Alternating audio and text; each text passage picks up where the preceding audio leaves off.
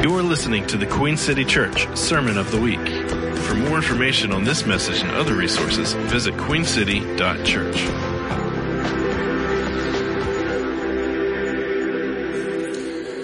Well, I have been talking about the things that belong to us. I started a couple of weeks ago. How many of you may have been here for that?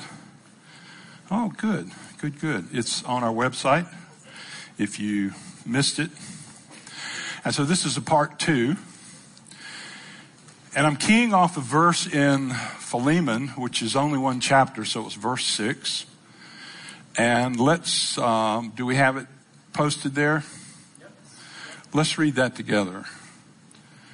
I pray for you that the faith we share may effectively deepen your understanding of every good thing that belongs to you in Christ. Now, here is the way it works.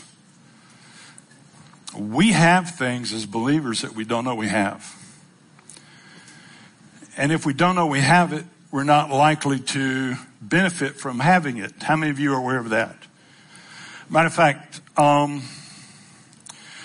going to talk about a $100 bill, but there's no offering in the near future, okay? But the minute you talk about money, if you automatically go to criticism, you probably need to get healed. But there are people that carry $100 bills. I don't know how many people in here carry $100 bills. Raise your hand if you carry a $100 bill.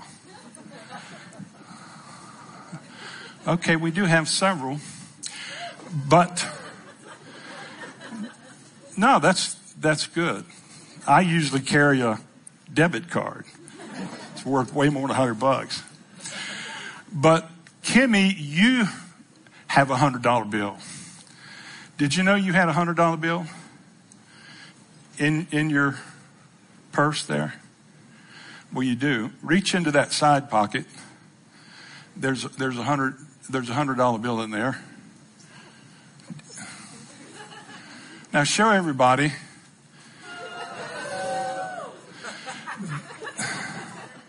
That represents someone who had something and did not know they had it. So it would have been very hard to spend. If you know you have it, how much is it worth? $100.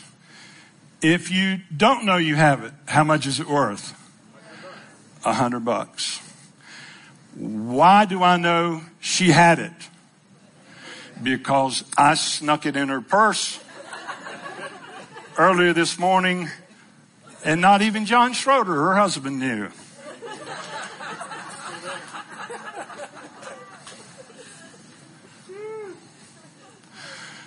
This is part of the gospel. Many of us do not know those things that belong to us. The great apostle Paul prayed here. He said, I pray that your faith, what faith? The faith we share, may effectively deepen your understanding of every good thing that belongs to you in Christ. I'm shifting glasses here. Those are bifocals, so I can see you, but I've seen you, so now I'd like to see this.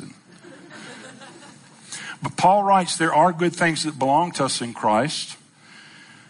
And his heartfelt prayer for Philemon and for us is that God would deepen our understanding of every single one of them. They're things that belong to us in Christ. This has nothing to do with how mature you are, how obedient you are. All of these things were actually placed in you before you even knew it. That would be the point. And in this analogy, I'm God. That's a scary thought. And Kimmy is the believer. I knew what she had. I put it there.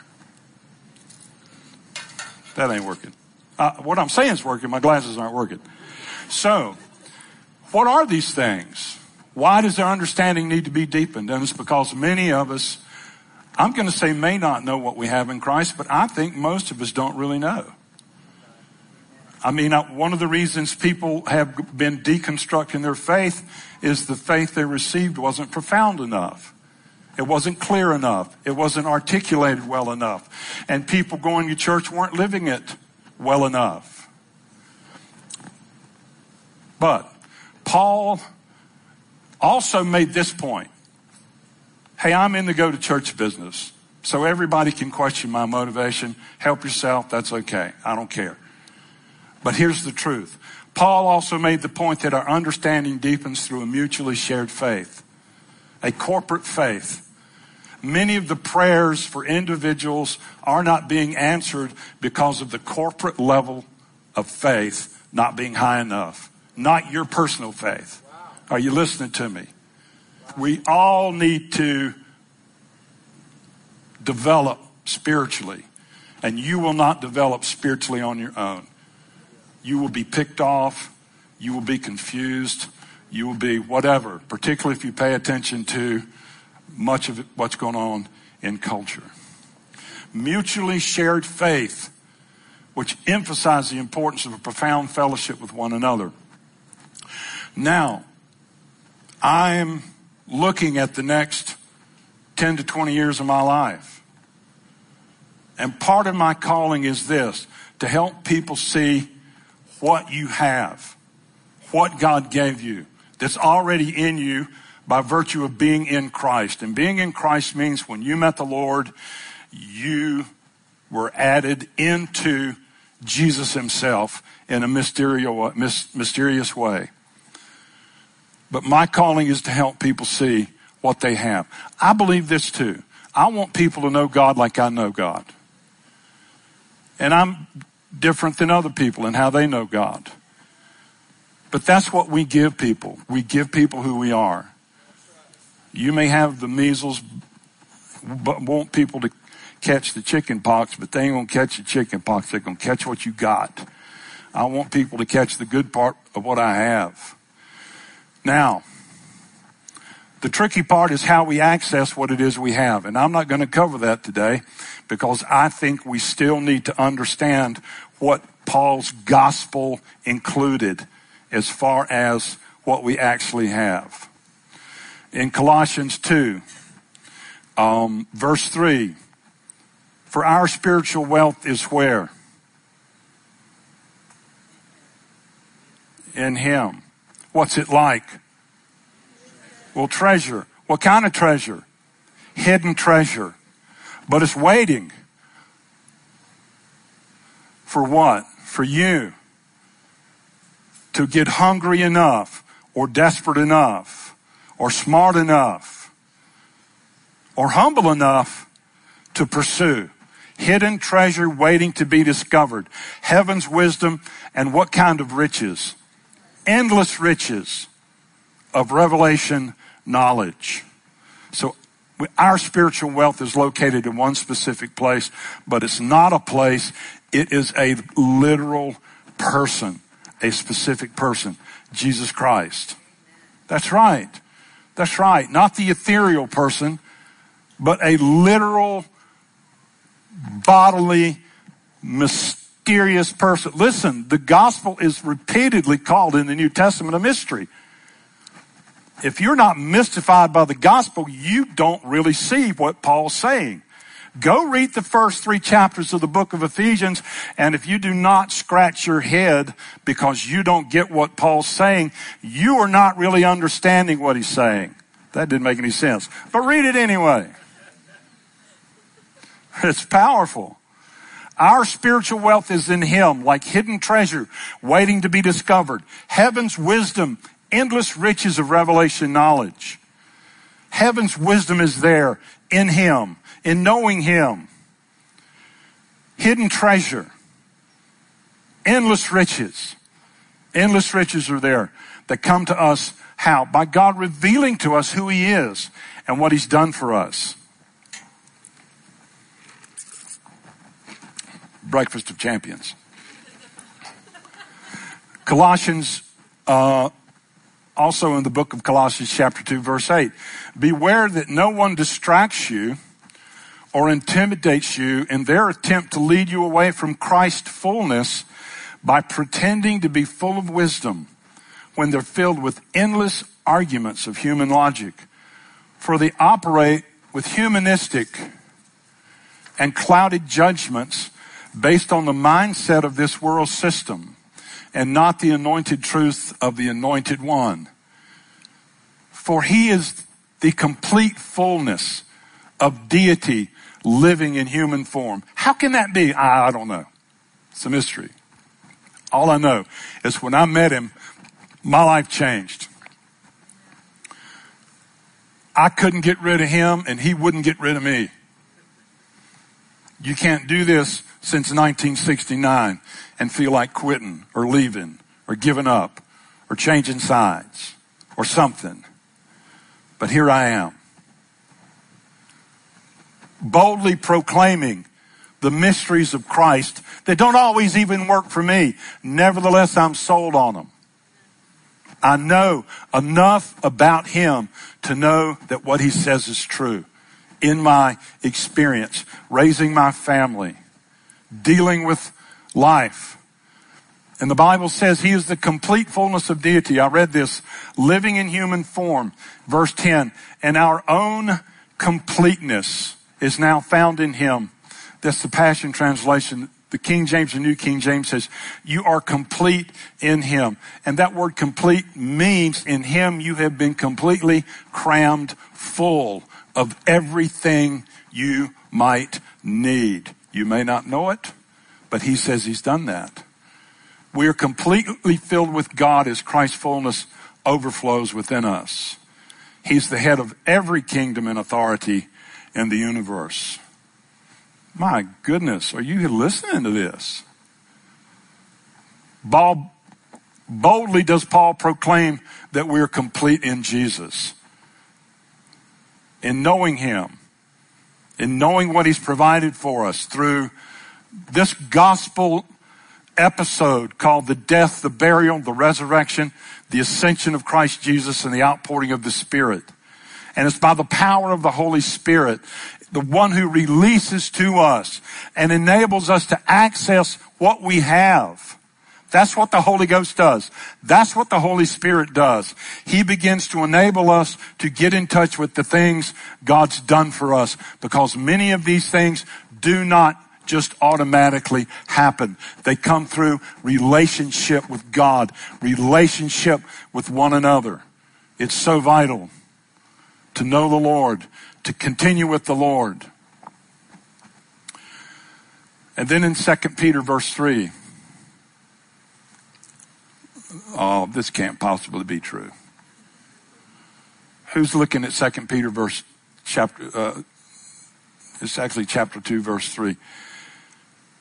Everything we could ever need for life and godliness. What's the rest of that sentence? Is it up there? No, I have it right here. Trust me. Everything, verse 3, everything we could ever need. Let's say that together.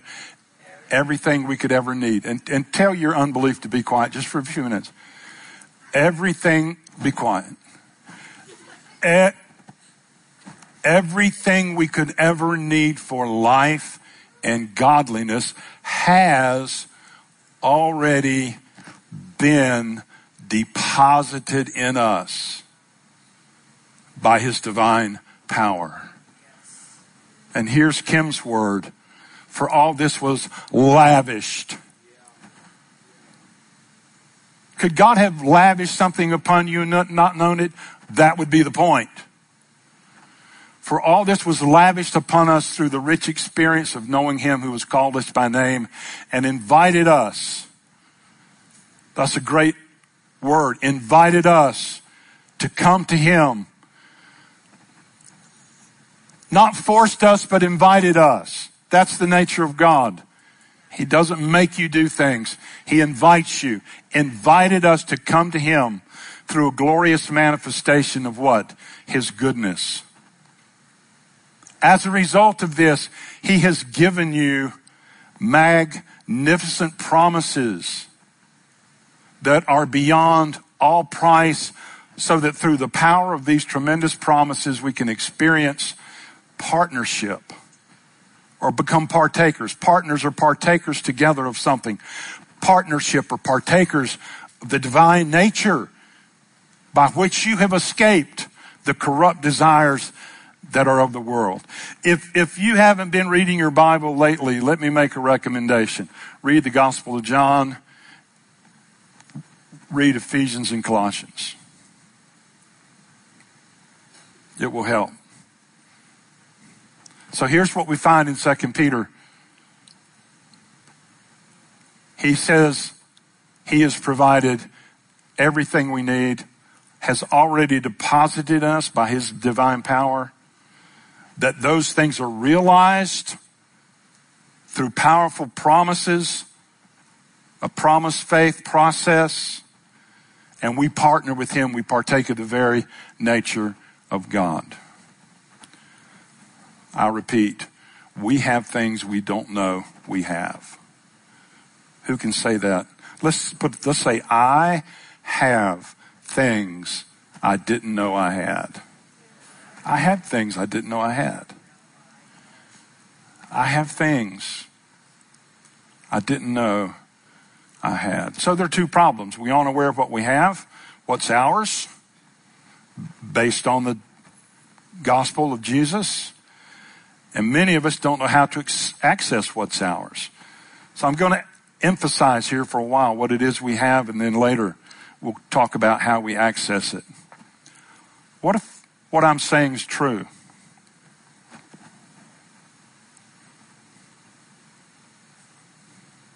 I like little questions that help. How many of you ever saw Tom Hanks in The Bridge of Spies? Anybody? I recommend it. Anybody? A couple of you? Well, in that movie, Tom Hanks is a lawyer and he represents a Russian spy who's been discovered in the U.S.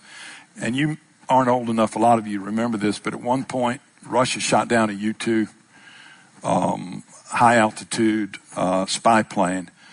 And Francis Gary Powers was imprisoned as an American spy in Russia, having been shot down. So all this was going on back around Kennedy and Bay of Pigs and Cuban Missile Crisis, for those of you who might remember some of that. And Tom Hanks was actually an insurance lawyer. He was a negotiator for an insurance company, but he had previously been an outstanding defense attorney. So the government had him represent the Russian spy that they're going to railroad anyway. But Tom Hanks, believing in the American system and the Constitution, was going to fully represent this man to the best of his ability. And at a given point, the lawyer, Tom Hanks' character, said to the Russian spy, he said, I don't think you understand. Your life is in the balance. Do you understand that? And the spy said, yes. Well, the lawyer said, well, you don't seem to be worried about it. And the Russian spy asked him one question. He said, would it help?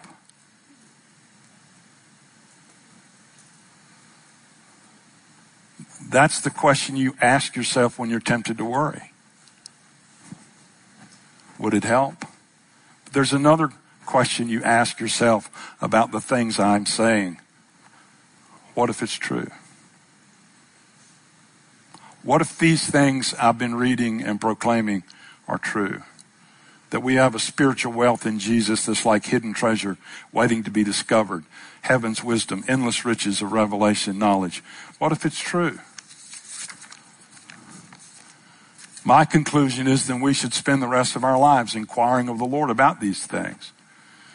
We should be diligently pursuing after these things if they're true. We should be getting to know him better. We should be asking God to reveal us unsearchable. Unsearchable riches implies there's a search involved. You can't be casual about your relationship with Jesus and it work as well as it could possibly work. What would we spend our lives doing? Asking God to reveal to us these unsearchable riches. Or go on a spiritual quest of discovery of what it is to mean I'm in Christ. I'm a believer. As opposed to getting on the internet and telling everybody else what's wrong with them. I don't believe that's an unsearchable riches. I believe that's jackleg, redneck Christianity myself. Pardon my French. There's no profanity in there. Anybody in here need to be told what's wrong with you? I think we know. But I want solutions. I want possibilities. I want to spend the rest of my life discovering what we have so I can be better and people can catch something from me that's better than criticism and hostility and avarice, all disguised as wisdom when it's actual nothing but human logic.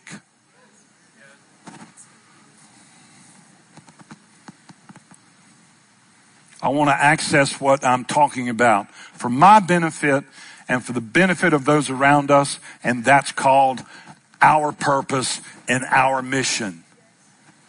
And it can manifest in 1,000 different ways.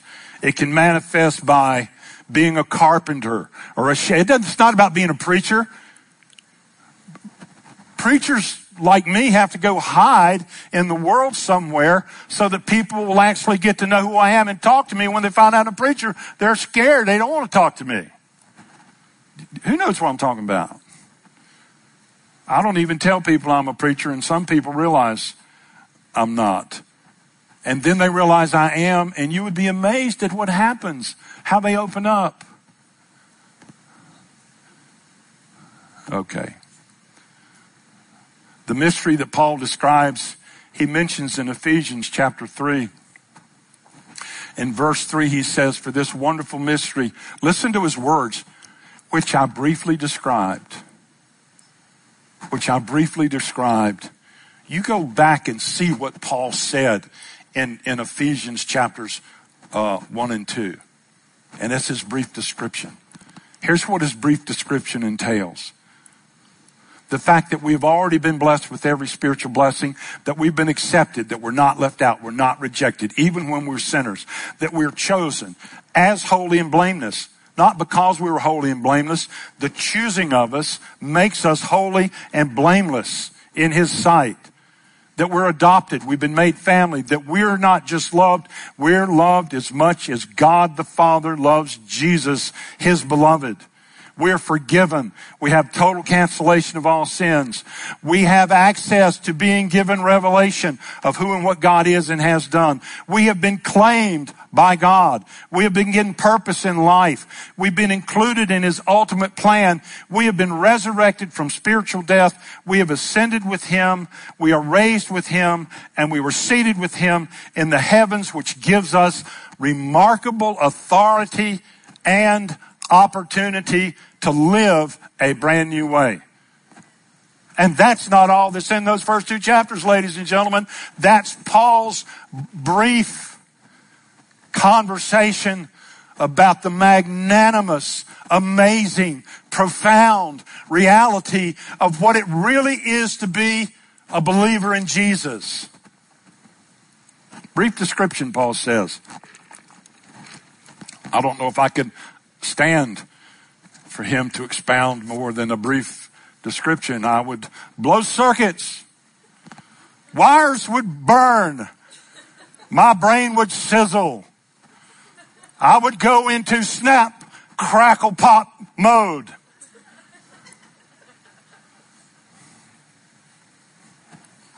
Ha.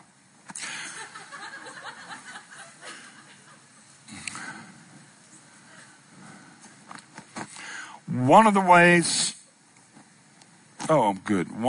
God began to open my eyes and give me understanding and encouragement happened through a dream and a prophetic experience I had in prayer. I don't know how many of you might realize this, but I have an aspect of who I am is prophetic. I believe everybody can hear from God. Jesus himself said his sheep hear his voice, his sheep know his voice. There's a process in learning. Many people hear and don't know what they've heard. because God's voice is not often a booming voice from heaven that scares the daylights out of everybody in the building. And I can't get into all that now, but I'll get into some of it later. But I have, part of my calling is mystical or mysterious, just like they say the Gospel's mystic.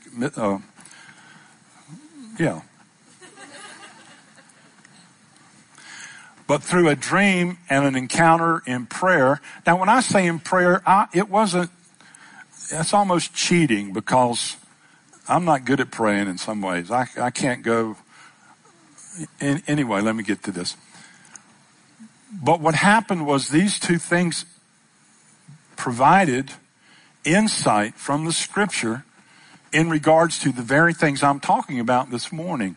And the dream and the encounter strengthened me and encouraged me and opened up some of this revelation about the scripture. Now, it didn't violate the scripture. I know people get nervous when you talk about things like this, but you shouldn't.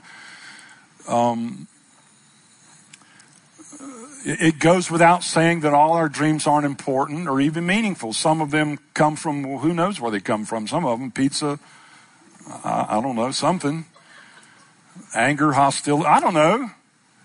But then there's some that are profound. They are. I write mine down. And I ditch them if I don't get significant understanding or if they're not meaningful. But dreams have provided a significant role in helping important people in the Bible. It's part of the biblical record, a significant part of the biblical record, quite frankly, because a series of dreams, Joseph didn't turn Mary away when he discovered that she was pregnant by the Holy Spirit before they were wed. Joseph knew to flee to Egypt to protect his son Jesus and his wife Mary. He knew when to return when it was safe for them. He knew where to move his family. All of this happened through dreams. A friend of mine, Steve Thompson, invited me to go to a meeting he had been invited to many years ago, and it was a meeting of millionaires and one billionaire. I didn't know any of them, but I was fly on the wall listening. And one of those millionaires said this: every significant business advance I have made was connected to a dream. But if you tell anybody, I won't admit to it. Because people don't want to think you're crazy. Well, you're not crazy. It's just they're not all important. It was because of dreams that Joseph, another Joseph in the book of Genesis, well, in a dream, God revealed his destiny to him. Through the gift of interpreting dreams, Joseph became the second most powerful man in Egypt and helped save thousands, maybe even millions, from starvation by understanding dreams and knowing how to implement the wisdom that were revealed in the dreams. And he also preserved the very lineage of Christ Jesus by saving his family's life in a 7-year famine. That's awesome. Through dreams. It's amazing. So, let me say this. A picture's worth what? 1,000 words. And then there are also word pictures. And so, I want to tell you about this dream. And it's unusual, but it's remarkable. I was standing in this dream. I was standing in the living room of my pastor's house when three angels walked through a side door. But they looked like young Down syndrome children. And I knew instinctively, Lord, that they were angels. And listen to this. They radiated the love of God in a way I had never experienced before. And it enabled me to know more than I had that God loved me completely and perfectly. So I don't believe this dream was of the devil. He generally does make you love God more. And I was so drawn to these little ones that I picked one up in my arms. How small. And I guess I was saying, I looked into his face. And he asked me my name. He said, what's your name? And I said, Robin McMillan. He said, oh, you're Joyful Philip. You know how long ago this was? This was 30 years ago. This happened 30 years ago. He said, oh, you're Joyful Philip. Ladies and gentlemen, I was clueless through this whole dream. Honestly, I thought, I'm just looking. But I was surprised by what this little person began to talk to me about. And it was as though he already knew me and knew something about me I didn't realize. Isn't that sort of the topic this morning? Those things God knows about us that maybe we don't even know about ourselves. So then I looked at the second young one who asked me my name, and I think she seemed to be a female. I don't know how this works. And I told her my name, and she said, oh, you're Joyful Philip. So I did realize the Lord was beginning to tell me something through these little messengers. But I didn't know what to think. Why had they called me Joyful Philip? Well, I found out over the years, the Lord's given me a certain amount of joy that sometimes is imparted in sometimes remarkable ways. But they seemed to know more about me than I knew about myself. Then the conversation took another entirely unexpected, unusual turn. The young messenger I held in my arms looked at me. Now, when I say looked at me, has anybody ever looked into your eyes and seen like all the way down into the depth of your soul, maybe all the way down to your shoes kind of look? Like only God can almost do? Or God can do it, but it's almost like God. And this is what she said, or he said. You know, right? You know you have a prophetic mantle like a tabernacle or a tent held up by 9 tent posts called the Duns of God, don't you?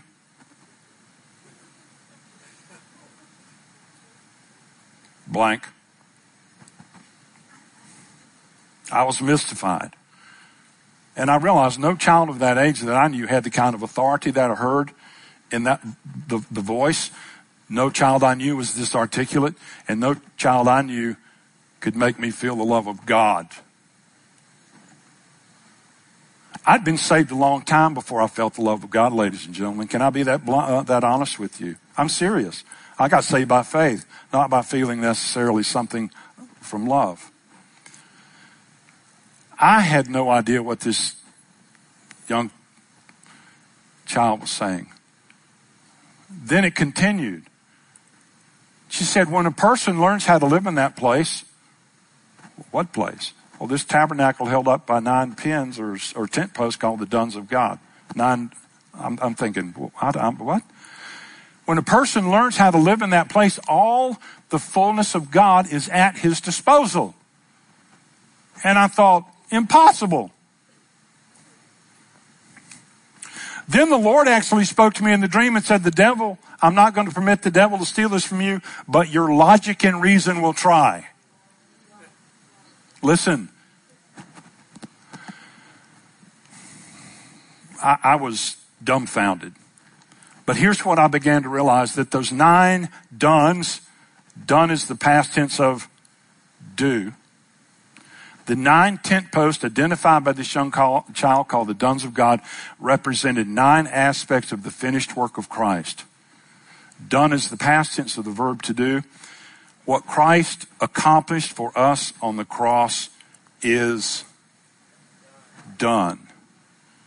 The gospel is not about what we need to do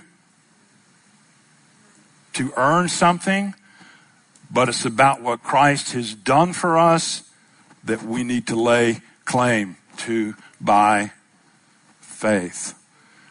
Therefore, and I could prove this, actually I started proving it 2 weeks ago, each aspect of what has been accomplished for us that appears in the New Testament comes in the past tense.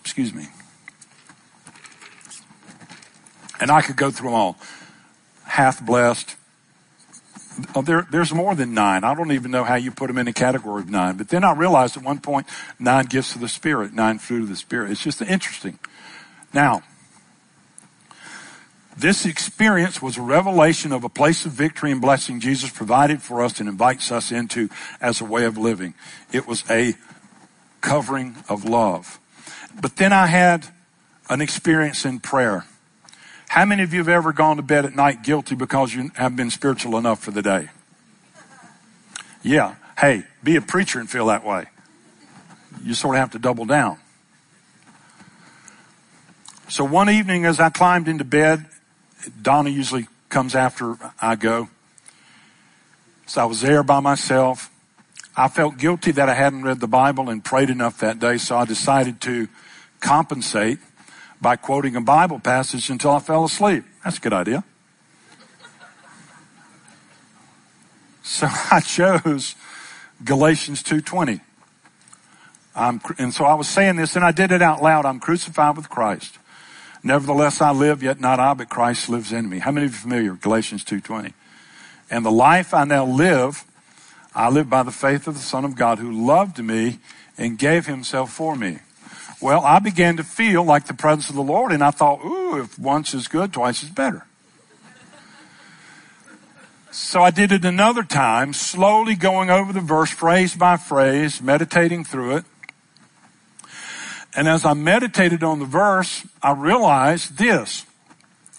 Paul was actually preaching the gospel to himself, even though the letter was to the Galatians. Oh, what do you mean? Well, he said in explicit terms about the Lord's love, who loved me and gave himself for me.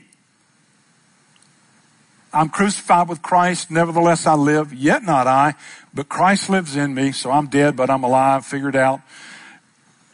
And the life I now live, I live by the faith of the Son of God who did what? Loved you, Galatians, he didn't say that. Loves us, didn't say that. He said, who loved me and gave himself for me. How many of you can recognize that even the Apostle Paul had to preach the gospel to himself at times? Reacquaint himself with this Jesus to whom he'd given his life. So I thought, I'm going to do this again. So I started to quote it. And when I got to that part, who loved me and gave himself for me, now the room was dark, but like in the spirit, I had a vision of a massive green and yellow striped tent. You remember Nine Duns Tabernacle, Nine Duns tent, green and striped, like John Deere Tractor Company, green and yellow. How many of you are familiar with that? That green and yellow. And then it disappeared, and I fell asleep and completely forgot about what happened. Until the next morning, when I was waking up and driving to the church, the Lord interrupted my thoughts with, what did you think about what happened to you last night? I went, oh, what was that? I don't have a clue. And the Lord said, well, tell me what happened. Do you talk to the Lord like that? Just tell him what happened. Tell me what happened, he said. So I went through the entire episode point by point, and I said, then when I got to the part where Paul wrote about you who loved me, he said, and gave himself for me, this big John Deere green and yellow tent came up over my head. And in very personal, loving, tender words, the Lord said, yes, John's dear to me.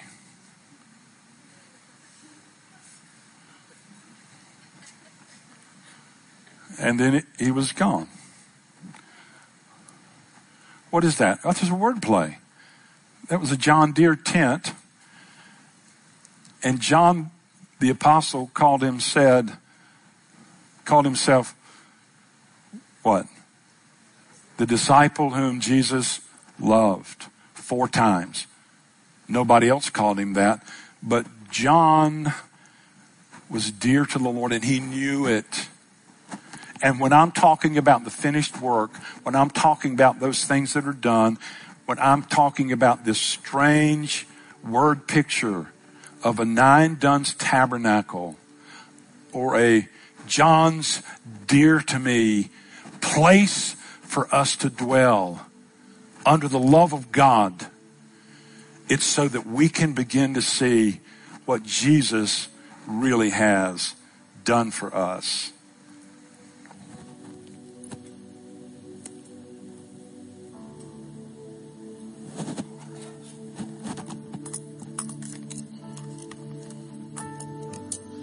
Amen.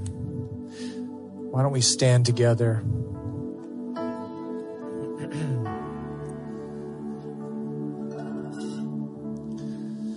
Praise the Lord. There's a lot there. There's a lot to receive with what Robin was saying this morning.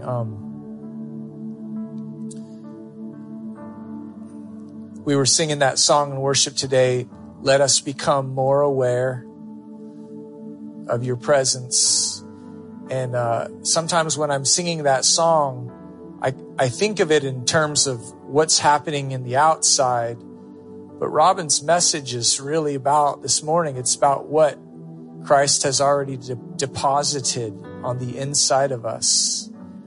And Amy and I were actually talking this week about why do we miss what God has done? And one of the things that we came up with, that we realized that we've both struggled with over the years, is brokenheartedness. And, you can be so brokenhearted in your life that somebody can come along and say, well, what you just need is to have hope. You just need hope. And while that may be true, it's almost impossible to hold any kind of hope if you're brokenhearted. You can't hold it. And I've recognized that in my own life. When I've been down, when I've been brokenhearted, somebody would try to help me with words. And the words didn't, although they were right, they didn't make sense. Sometimes logic isn't helpful. And this is why these charismatic experiences that Robin's talking about are essential to us as Christian believers, because we need the Holy Spirit to bypass our logic and our rationale at times and go into the very depth of who we are as people, because we're not just rational minds. We do have rational minds, and we thank the Lord for that. But that's not the essence of who we are. We're so much more than that. But while Robin was preaching, I was reminded of this message in Isaiah 61. And it says this: the Spirit of the Lord is on me, because the Lord has anointed me to proclaim good news to the poor, and he has sent me to bind up the brokenhearted. So this is what Jesus is doing this morning. And I was catching this during worship this morning.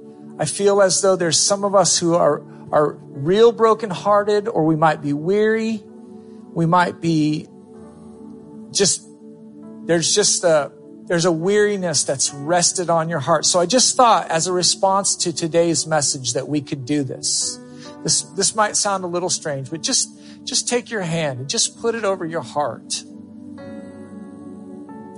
And just as an act of faith this morning together, this is what we're going to do as a community of believers who are staking everything on the power of the gospel of Jesus Christ this morning.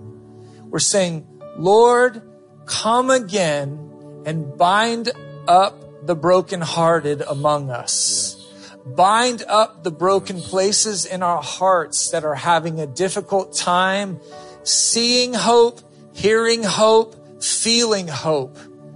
God, we ask that you would make us become more aware of what you have done. What you have done, like Robin was saying.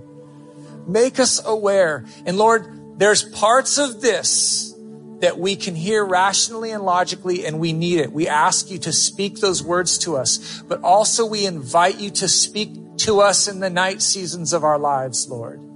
whether it's dreams, visitations, whether it's a word of knowledge, whether it's a prophetic word. Lord, we invite your Spirit into our lives to bring about healing in a way that only you can.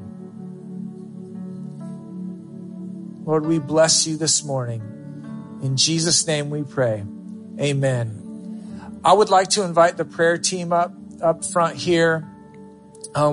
We're going to dismiss, but before you leave, if you have any prayer needs at all, if you want to continue along these lines of being healed of a broken heart, if there's broken-hearted place in your life, these folks up here would love to spend some time with you after the service and pray with you, pray over you. Just want to encourage you. So with that being said, bless somebody today. Take somebody out to lunch. Don't wait for somebody to invite you. You invite somebody else. Hang out. You can hang out in the yard. You can hang out in here. Just spend time with each other today. Have a great week. We'll be back here next week at 10:30. We'll see you then. You've been listening to the Queen City Church Sermon of the Week. For more information on this message and other resources, visit queencity.church.